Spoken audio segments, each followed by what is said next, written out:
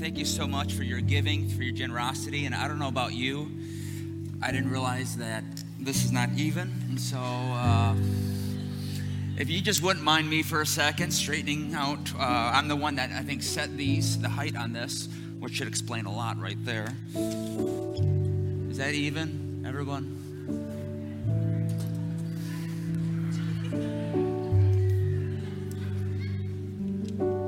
Better? All right. Man, trying to get the whole church to agree on the height of a banner. That's a committee issue waiting to happen there. Welcome to week number 2. In fact, I think I just put on Facebook, this is week 3, so I'll edit. Thank God for the edit button on Facebook. Week number 2 of our series on the tabernacle, and I feel like I'm on TBN or something with a big banner behind me, harnessing my inner Christian TV. So wanted to have a bit of a visual, especially on a morning where we lost sleep, and in a morning where in about a half hour, you're going to see people walking into church. Don't point at them, don't laugh at them, but you can take a picture and post on social media. That's fine. But this is one of those mornings that is, it's like we missed something, but we gained something. We gained sunlight until evening hours, which is absolutely wonderful. So to celebrate the extra sunlight today, everyone go out and get ice cream and enjoy a walk after the prayer meeting tonight. So we do an annual prayer series throughout the 6 weeks leading into Easter. So every evening, Sunday evening, I should say, at 6 o'clock. What time? 6 o'clock. We have just a time of worship and prayer. So tonight, a few of our worship team members are going to lead us into a couple songs, and then we're going to get into just some time of prayer and prayer that's going to reflect what we're going to learn about this morning. If you would, just keep Pastor Abby and Kurt in prayer. Kurt's father had a heart attack this past week, and that's where they're at. They're at U of M Hospital this morning. And just keep them in prayer, keep Scott in prayer as they are leading toward surgery this week. And that's why you don't see Pastor Abby or even Kurt around this morning. So just please keep them in your prayer. But let's do this. Let's just go before the Lord and just get our hearts ready and just ask the Lord just to absolutely saturate and touch our lives. Jesus, we are here today in your presence, believing that you're going to do something magnificent and something special within our lives that is going to shape our lives to look a bit more like you. Jesus, you are our tabernacle, Lord. You're the place where we, humanity, get to meet divinity, and we become tabernacles ourselves where your spirit rests within us. So, Lord, I just pray for your blessings upon the service. Lord, I just speak healing power over Scott Johnson in that hospital room, God. I speak, Lord, your peace over the entire family, God. I just ask that your presence would just be felt, that your love would be near. I just pray your anointing upon the amazing doctors and nurses. God, I celebrate the medical profession and our medical professionals, God. I pray for blessings upon them. They are gifts from on high. And pray that you would just minister to them and bless their families, Lord. Today is your day. We rejoice and we're glad in it, God. We just speak your blessings over one and all in your name. Amen. If you have your Bibles, you're going to go to Exodus chapter 27 as we kind of started off last Sunday walking into the gate of the tabernacle. I'm looking at the edge of the camera angle right here. I've got a little spot on the ground. Some of y'all don't know our little tricks here. We've got a little spot that Kurt says, it's the point of no return. You're fired if you pass that. So I got a stick in this spot here, but over here we had the gate that we entered in, and the gate, everything about the tabernacle, and we don't have enough time in 6 weeks to discuss every detail, but everything about the tabernacle points toward Christ. And so the most simplistic way is to look at the gate and to look at the 3 colors of the gate, because we know Jesus is the doorway. He is the gate, and within the gate has 3 colors, crimson, blue, and purple. Crimson, redemption; blue, grace; and purple, the royalty and the majesty of God. And so what we're going to do is we're going to start walking this direction over the course of the next few weeks as we've now entered what's known as the outer courtyard. Over here, we've got what would be known as the inner place, and here we have the outer courtyard. This is a very wide open spot, and with the gold outline is what we know as the fencing. And then you get into a room or another tent. Within the tent, it's got the inner things. And so we're just going to navigate to the altar of sacrifice. How fun is that? We get to talk about altars and dead things this morning. Praise God, you're like, I lost an hour of sleep for slaughtering animals. Praise the name of Jesus. So we're just going to dive into it and talk a little bit about sacrifice. I have grown up being a gamer. I love gaming. I grew up with Pong. Yes, the original, the OG, the best gaming system ever, Pong. All we had was a dial, and it made a very soothing sound whenever you hit the little ball to the other side of the screen. There were no graphics other than little tiny slots that went up and down, and you can hit a switch and it will put a barrier in between to get around that. I loved Pong, and from Pong, some of you went to Atari. I did not have Atari. My dad was cheaper, and he went for the off-brand called the Intellivision. Some of you don't even know what an Intellivision is. Google it later. It was pretty cool. It was weird to look at, but it worked for the Behringers because it was cheap. After that became the NES, the Nintendo, the best of all the Nintendos. And then because we played Mike Tyson's Punch-Out, or after he bit somebody, they called it Punch-Out. So I loved playing that. And I've kind of advanced through the years, and we still game a little bit. But nowadays, a lot of games are just on our iPads. So not that I ever do anything on my iPad besides sermon notes and reading the Bible, but sometimes when I'm watching, TV, and some Christian stuff like Parks and Rec or something. And as I'm watching TV, I will play a little bit of Clash of Clans. Why? Because that's what Jesus would play if he was watching TV. So I enjoy Clash of Clans, and I'm here to say that the most money I've ever spent on Clash of Clans is $5. $5, because when you're spending money on those games, it's usually to get some sort of advantage. It's usually to help you to do something within the game. And so my son and I had this whole conversation about video games the other day, and we were talking about a game that he absolutely does not like, that may rub a few of you the wrong way. He cannot stand Fortnite. Some of you parents cannot stand Fortnite. Some of your kids, in fact, I heard an NBA coach talk about like what's the biggest struggle of coaching right now? He says, Fortnite. When the players come in off the court, they play Fortnite. They don't talk to each other. They play against each other, and they don't get focused in the locker room.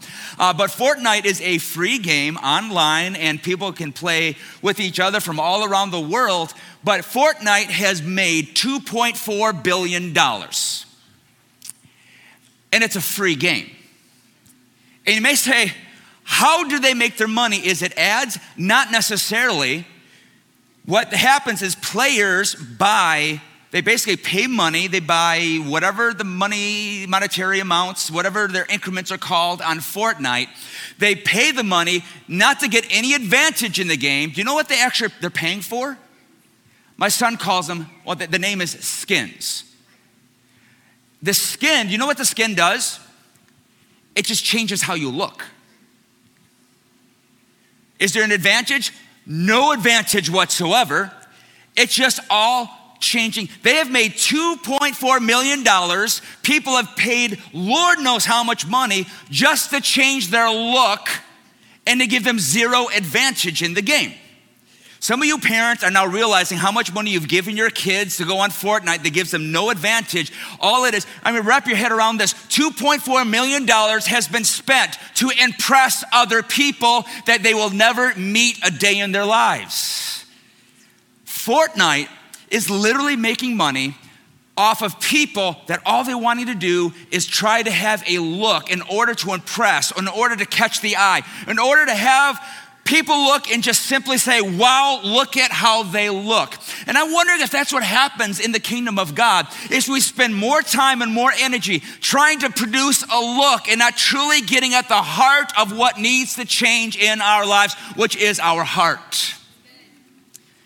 We can spend time and energy on look. We can spend purpose and vision on look. And if you ever do a study in the Old Testament on the two different kings, Saul and David, you're going to understand that's probably the biggest difference between King Saul and King David. If you do a study, you're going to understand that Saul was after a look. He wanted to make sure he looked like he was being obedient. He was looking like a good king. That he was looking like a way that would keep the value of the people as well as the blessings of God. But the reality is because he just took care of his look, he lost out in his heart. Why is he different from David? Because David was more worried about his heart than his look. Because when the kingdom of God enters into a life, the goal isn't to clean this up to get to the heart. The goal is to get to the heart so it cleans everything else up. The kingdom of God works from the inside out. And because David caught the heart of God, it helped produce something on the outward. Even when David messed up his life, even when David committed murder and adultery, one of the darkest moments of his life, I want you to understand his response was everything that you need to know about David and everything that you and I need to know about life. David's response is out of Psalm chapter 51, where he doesn't say, create in me a good look, or create in me a way to impress others. He said, create in me a clean heart and renew a right spirit within me. Because I want you to understand when it comes to walking into the tabernacle, this is, as we're on the journey toward the presence of God, because for the people, this is where the presence of God was at. So for their journey toward the presence of God, they had to start here. And it's what we would call in today's vernacular, it would be starting with repentance. And repentance is something we just don't talk enough about, but at the same time, it has been a word that has been severely abused and misused for a long time. I've watched people water down repentance, and then I've watched preachers wield it like a 2x4 at their people. And then if I could just hurt them hard enough, they'll know that God has hit them. Or if we can, Pastor, we just need more repentance. I've had people meet with me about that. We need to hear more about repentance. And my question is, what to you is repentance? We need people weeping. We need people crying out to God for mercy. We need people screaming out in utter agony at the weight of their sin. I'm like, that's what you want me to do to them? Absolutely, because that's how God works. And I'm like, I don't think you understand how God works. Because Scripture would say that it's the kindness of God that leads to repentance. And sometimes it's God's kindness that gives us a revelation of our own sin. Is that sometimes agony? I would say so. But to me, the moment of repentance is not as agonizing as it is trying to live repentance out, because repentance has got to be more than just saying, I'm sorry to God. There is an internal decision and an outward response that we're going to talk about today. Because when it comes to repentance, our job is repentance. God's job is restoration. Our job is repentance. God's job is restoration. Our job is not to try to restore and to shape up our life and try to impress people. We let God shape our life. Our job is to come before God with a broken heart, with repentance and confession, asking God to do amazing things in our life. And that's why we get that phenomenal prayer of David that I pray so often in my own personal life, especially when I've botched something up, especially if I have kind of fallen short, especially if I've had just one of those fleshly moments where, man, my flesh got the best of me. I love praying that prayer, Psalm 51, that simply says, Lord, create in Dave Barringer a clean heart and renew a right spirit. And so I want to talk a little bit about the tabernacle walk here. Let me read the scripture here. We've got Exodus chapter 27. It says that you shall make an altar of acacia wood, 5 cubits long, 5 cubits broad. The altar shall be square, and its height shall be 3 cubits, and you shall make horns for it on the 4 corners, and the horn shall be one piece with it, and you shall overlay it with bronze. And you shall make pots for it to receive the ashes, and shovels, and basins, and forks, and fire pans. You shall also make utensils of bronze. You shall make it a grating, a network of bronze, and on the net you shall make 4 bronze rings on its corners. And you shall set it under the ledge of the altar, that the net extends halfway down to the altar. And you will make poles on the altar, poles of acacia wood, and overlay them with bronze. And the poles shall be put through the rings, so that the poles are on two sides of the altar when it is carried. And you shall make it hollow with the boards, as it has been shown to you on the mountain, so it shall be made. God gives specific instructions regarding the tabernacle and specifically how everything is made. And he starts off with making a bronze altar. Now, that may not seem like a big deal to you, but there is massive significance that's taken place, because in the outer courts, this is made out of bronze and this is made out of bronze. But when you get on the inside, the candlestick, the table of shewbread, the altar of incense, the Ark of the Covenant, everything is made of gold. Do you want to know why? I'm glad you've asked that question. Bronze, or in that day would have been more a mixture of copper, was to symbolize flesh. It symbolized judgment. It symbolized something that was fallible. And when it came to the gold was a symbol of the presence and the glory of God. So before you dealt with the glory of God, you needed to deal with yourself. And sometimes we are so busy wanting to deal with God that maybe we need to stop, collaborate, and listen and get over to the place where we actually get to the place where we start dealing with ourselves before we deal with God. Some of us just want to march into God's presence and just tell him what we want him to do. And many times, I bet you we can see a transformation in our prayer life if we would just stop. And before we start telling God what we think he should do, perhaps we should get a hold of what God wants to do in us. This is the bronze area. This is the place where we deal with ourselves. And that's why repentance and confession is so key. That's why there's a drastic difference between the brass or the bronze over here, and then we get to the gold on this side, because it's the place, as we're pursuing God's presence, it's the place where we say, it's got to start with us. That's why almost every single day of my week, I start off with Psalms 139 that says, Lord, before I start my day, search my heart. I promise you, every time I'm done preaching, sometimes I beat myself up because I didn't say what I wanted to say, or sometimes I'm so excited about how the service went, but I will still stand in the shower and say the same words. God, search my heart, protect my heart. God, I want to be in the place where I'm just dealing with myself, and I want to be in alignment with your presence. Because this is the place where humanity was to meet with divinity, and on our way to meet with divinity, we got to deal with our humanity. The altar was not what I would call the prettiest sight in the world. Because over inside here, everything is made of gold.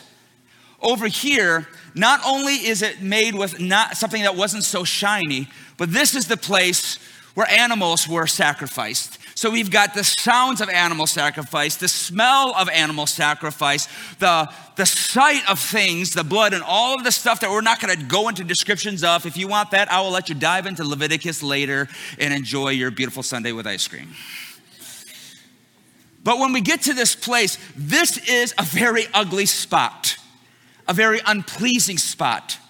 It would have been a spot that, honestly, if you were right on the other side of the gate of the tabernacle, you would see the colors and you would see the doorway. But right on the other side, you can already smell what's taken place. There would be unpleasant odors, unpleasant sounds. You walk through the gate, you would have an unpleasant sight. But I begin to pin out this thought. Confronting our sin was never supposed to be easy, nor is it supposed to be clean. Repentance is a brutal action against your flesh.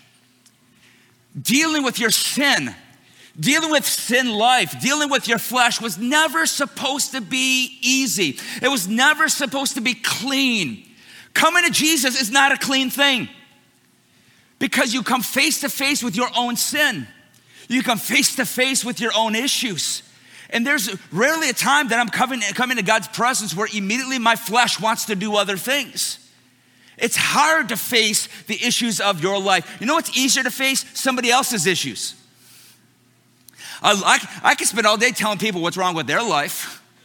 That's easy. And it's easy for us to do that with politicians, with celebrities, and other people. But to come to the altar of sacrifice and get to the place where we simply walk in a repentant life that confronts our own sin. And when we get into confession and repentance, I'm telling you, confession and repentance, it is UFC against your flesh.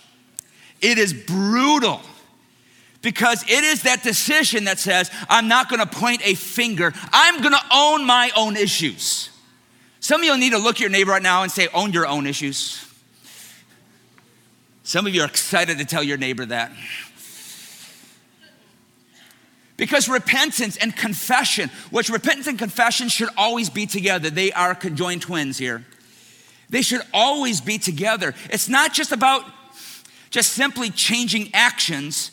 It's us working to do better. It's about us changing our minds to see things God's way, and out of seeing things God's way, it's changing our behavior to match God's way. That's the word. You hear me say it often. It's a Greek word metanoia, meta, change, noia, the mind. It is a changing of the mind to see things God's way and having actions that follow that. Understand this. Repentance is a change of heart that leads to a change in behavior. Repentance that has no behavior connected to it, I'm telling you, it's just not repentance. When you confess and you're repenting before God and maybe before others, and believe me, we're not gonna do the type of confession where I'm gonna set up a microphone and make every single one of you walk in front of it to confess to the camera and to everybody else. It's not what we do here. But when it comes to confession, repentance, it's more than just a change of heart. It should lead to a change in behavior. And does that mean that you're perfected the day that you repent? No, because I'm telling you what, my habits have yet to perfect. But that's where I believe repentance has got to be more than a moment in our life. I believe in daily repentance. I believe in the habit of repentance. I believe in every single day doing what Jesus says, take up the cross and follow me, which means that I think every day I ought to be having a little death moment where I say, Lord, I know what I live with. I know what I deal with. I know the temptations. But today, before I even face the day, I choose to come to the place of sacrifice and say, Lord, I'm going to lay myself down before you so that I can follow you with my life. I love what Acts 26:20 says. But he declared to those in Damascus, then to Jerusalem and throughout the region of Judea, and also to the Gentiles, that they should repent and turn to God, performing deeds in keeping with their repentance. Look at the last part, if you can, above the banners. It says that they were performing deeds, what? In keeping with repentance. It's a decision and an action. And sometimes we think it's just being sorry. Best example, my sister. One time she came up and punched me. And my mom said, Rachel, you can't punch people. She says, yes, I can. I can punch David. I'm like, no. She's like, you can't punch me. I will punch you back. All right, brothers and sisters, okay? And so she says, every time you punch David, you have to say sorry. And so Rachel will walk up to me and say sorry and then punch me, thinking that one sorry would absolve whatever she was about to do. And some of you laugh, and some of you have actually prayed before you've gone out with your friends, Lord, forgive me for what I'm about to do and go and experience. But it's more than just being sorry. Because I don't know about you, sometimes I get sick of hearing sorry. Some of you in your marriage, you're sick of hearing sorry. Why? Because you want to do more than just hear about remorse. You want to see remorse. You're like, this is not a happy message. Try preaching a happy message about the altar of sacrifice. Repentance is a change of heart that leads to a change of behavior. Now, confession and repentance is something that really should be familiar for most of us in the room, because many of us have made a decision to follow Jesus, and we had that moment where we confessed that we were a sinner, and maybe we prayed a prayer. Growing up, we had what we called the sinner's prayer. What's funny is you can't find the sinner's prayer in Scripture. So you're like, I've had people call me up, can you show me the Scripture where there's a sinner's prayer? I'm like, all right, I'm going to shock you a little bit. It's not in Scripture. You're like, wow, the Trinity's not in Scripture, the Bible, oh, Lord have mercy. But the sinner's prayer was something that we as believers came up with to help lead people toward a very scriptural approach to Jesus, where we recognize we're sinners and we're in need of a Savior. And it's a recognition of Jesus' life and death and his resurrection and the hope that we find, and it's putting our trust in the hands of Jesus Christ. But understand that confession, repentance leads us to Jesus, but it doesn't stop there. And I believe that confession and repentance, they matter in a believer's life because they don't just lead us to the place of discovering Jesus, but they help us to continually be transformed into the image of Jesus Christ. It's just like marriage, that just because you got the ring on it, just because you can walk away and say we're married, does not mean that God's done working on your marriage. If you don't believe me, I will line you up with a load of couples that come talk to me and realize they didn't realize what they married. They didn't realize what they stepped into until 2 or 3 years later. They're like, that's not what I heard in premarital counseling. That's not what I thought I was going to marry. Why? Because we are being transformed year by year in our marriage to become more in tune and to become the two become one. And it's the same thing in our relationship with Christ. That continual confession and repentance becomes the place where we grow and God continues to transform our lives. Confession has got to be more than, whoops, my bad, God. Confession is so much more than, my bad, God. Or I get a call, hey, could you tell the big guy that I'm sorry? I'm like, who's the big guy? Tell him yourself. He'll listen to you. Oh, that's one of my favorites. I'm like, I don't think he listens to me like you think he listens to me. Confession is more than, oops, my bad. And repentance is more than, I'll try not to do it again. True confession is admitting that we have sinned against God himself and his holy standard. True repentance is seeing the destructiveness of sin, whether it's in our own lives, whether we have maybe offended somebody else, or we have just offended God. And it's more than just recognizing it, it is changing the way we think and behave. Because the heart of confession and repentance is simply, this is my shortcoming, and I'm gonna do what I can to make this area of my life obedient in Jesus. That's confession and repentance there. Is I choose to see that this area of my life maybe is destructive or it is not being obedient to Christ. Because how many of you know the longer you serve Jesus, there are times the Spirit of God convicts you of doing something that might not be sin. He might convict you of doing things that they're not sinful, but they're just not the best for your life. It could have to do with habits. It could have to do with leisure time activities. It could have to do with certain relationships in your life that they're not sinful, but maybe they're just not healthy.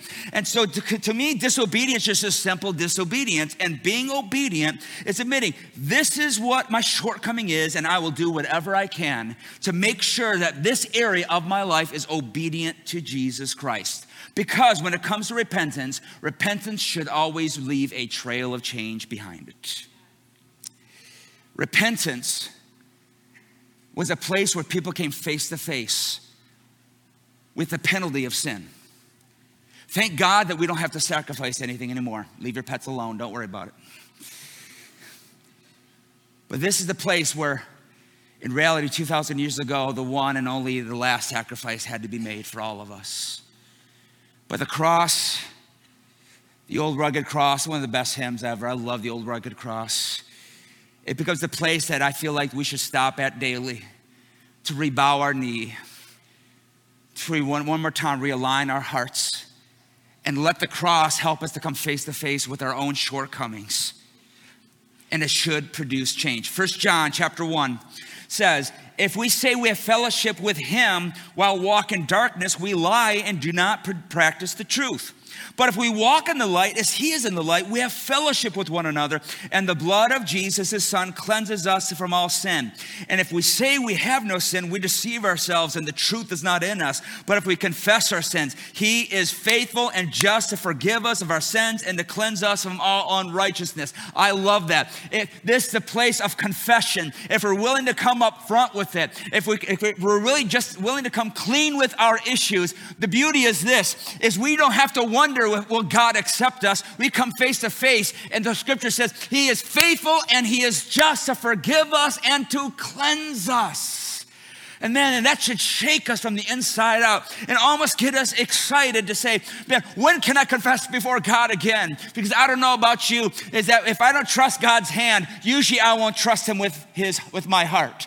But if I could trust the hand of God, if I could trust the face of God, then I know that even if I fall short, that I can come before him and he's not going to beat me down. He's going to resurrect me up. What did we sing this morning? Here's where the dead things come back to live. And even though it was a place of death, it is also the place where we can get to stand up free of our past and our sinfulness, ready to walk a journey of pursuing the presence of God. This is where the dead comes back to live. I wish I would have told him to do that song this morning. I'd take more credit for it. But this morning, I just want to give you some understanding about confession, repentance, as I kind of bring things to somewhat close, which is a lie every preacher says. So let's talk about confession, repentance. Why do we need this in the life of a believer? Number one, write this down. Confession and repentance causes us to acknowledge before God that we know and take responsibility for our sin. When we confess, you're like, well, Pastor, do we confess to God or do we confess to people? I would say yes. In fact, the book of James would say it this way: confess to one another that you might be healed. And so confession this way is for forgiveness, but actually confession this way is for healing. What does that mean? There are times that you need to ask God for forgiveness for holding bitterness, but I would even challenge you. You want some healing? Go and tell the person you were bitter with that you were bitter with them and ask for their forgiveness. Well, they might want to know why I was bitter. Well, maybe there's time to get healing in your heart now.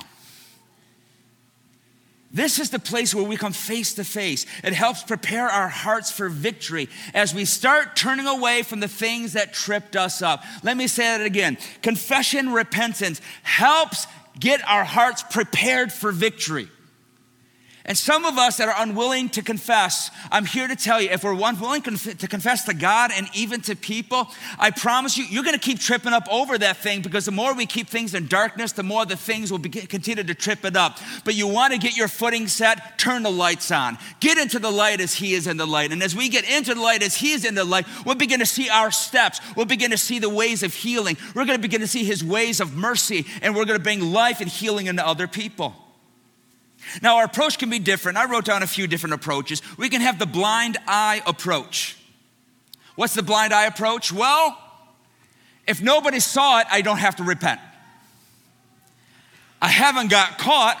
The IRS hasn't found out yet. My spouse hasn't found out yet. My teacher hasn't. My parent. If nobody saw it, then I'll wait until, if it ever comes up again, then we'll deal with it then.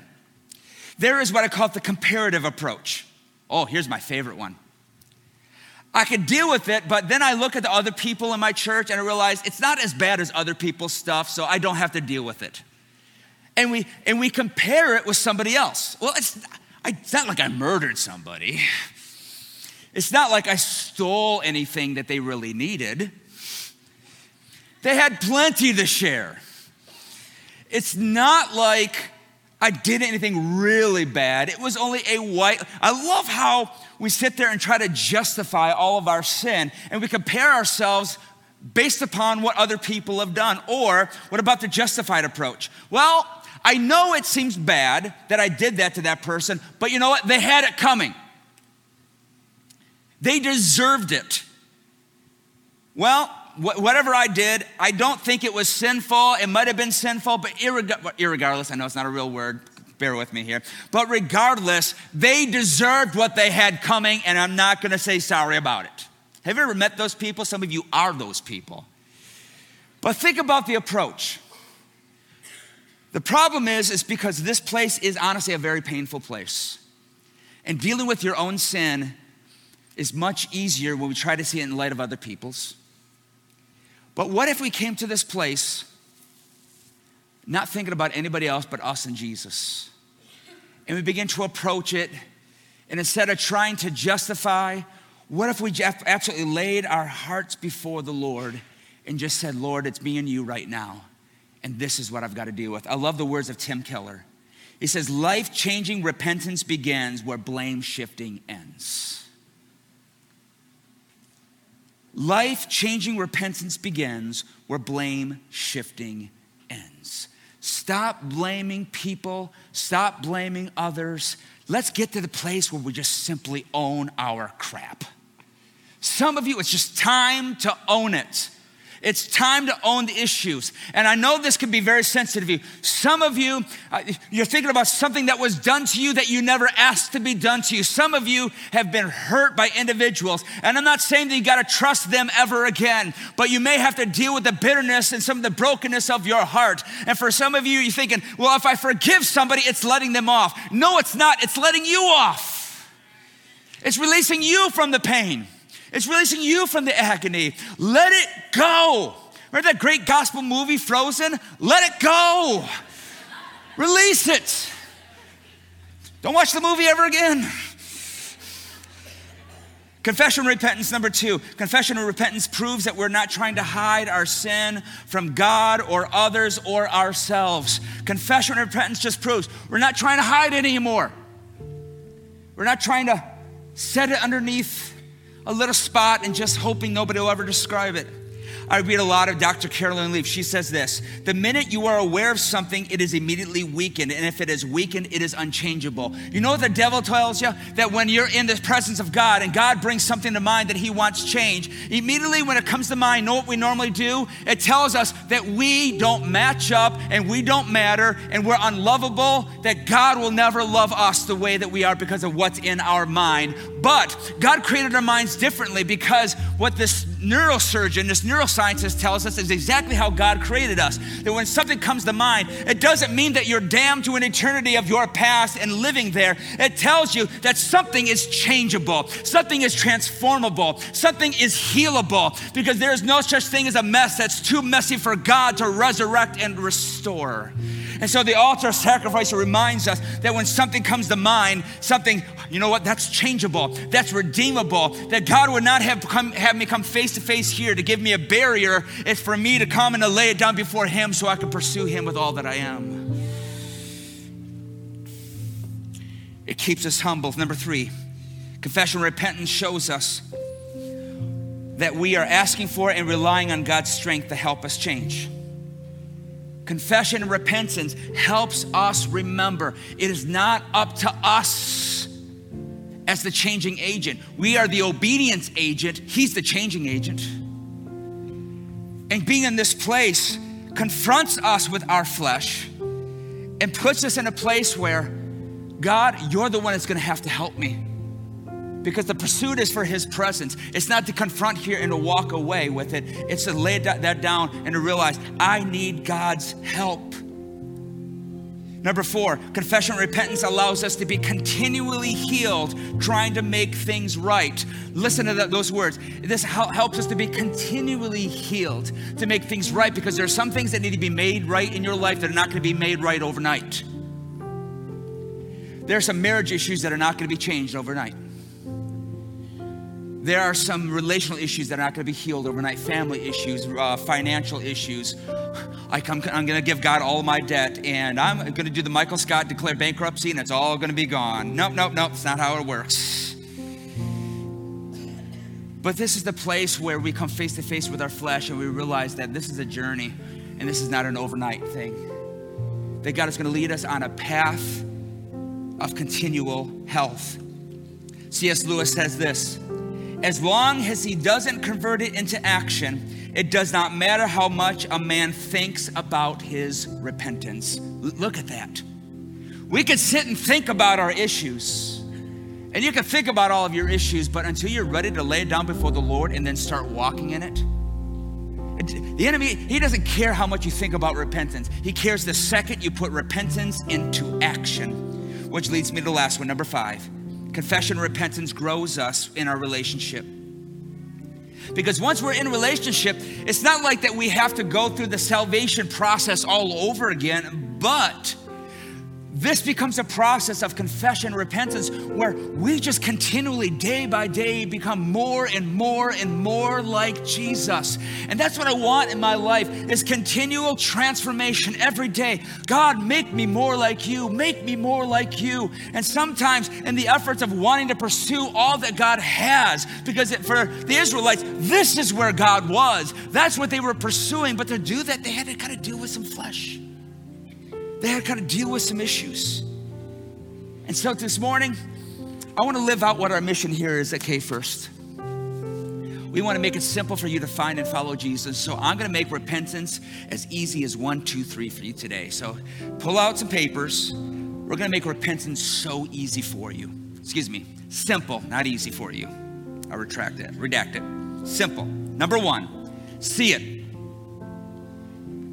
and own it.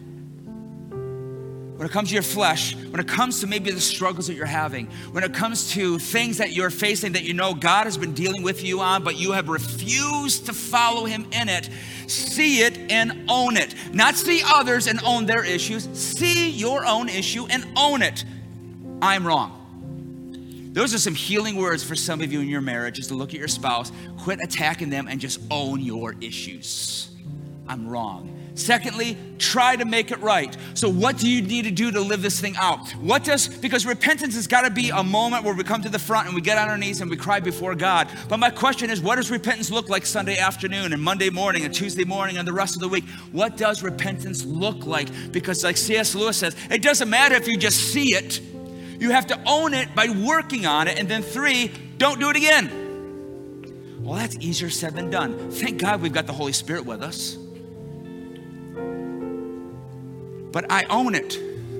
I'm doing what it takes to make it right. And my goal is not to do it again. I change my intention and I change my direction. That's the Greek word right there. Metanoia. I change my intention. I change my direction. I do a 180. I had a friend of mine that preached my entire message about doing a 360. He thought he was saying 180. And so at the end of the message, his mom came up. He's like, that was a great message. I think you meant 180 because all you did was tell people to turn in a circle and keep going the same way that they always went. Poor guy. It's time to do a 180. It's time just to simply do a 180. Lord, this is where I'm at. These are the things that I need to make sure that I'm doing this week to put it into practice. And I need to do life in such a way that I'm not doing this ever again. Because to me, the pain of repentance that some of the people have talked to me that they want others to experience. Understand the pain of repentance is not being in a service. The pain is when you want to go back to living the thing that was supposed to die. The pain is going back to the habit, back to the lifestyle, back to the mode when you're supposed to leave that which was dead behind you so that you can pursue a life forward. It is time to do a 180. Stop living in death and turn away and begin to live toward life. My prayer that I'm going to give you, that we're going to pray this morning and we're going to pray tonight, is just simply this. Jesus, today I choose freedom. I choose victory. I choose boldness. And yes, above all else, I choose you, Jesus. I choose freedom. I choose victory. I choose boldness. And yes, above all else, I choose you, Jesus. I want you to pray this prayer every morning. To have a broken, a contrite, a heart of sacrifice that would just approach Jesus and say, Jesus, today, I choose freedom in you. I choose victory in you. I choose boldness in you. And yes, above all, Jesus, I choose you.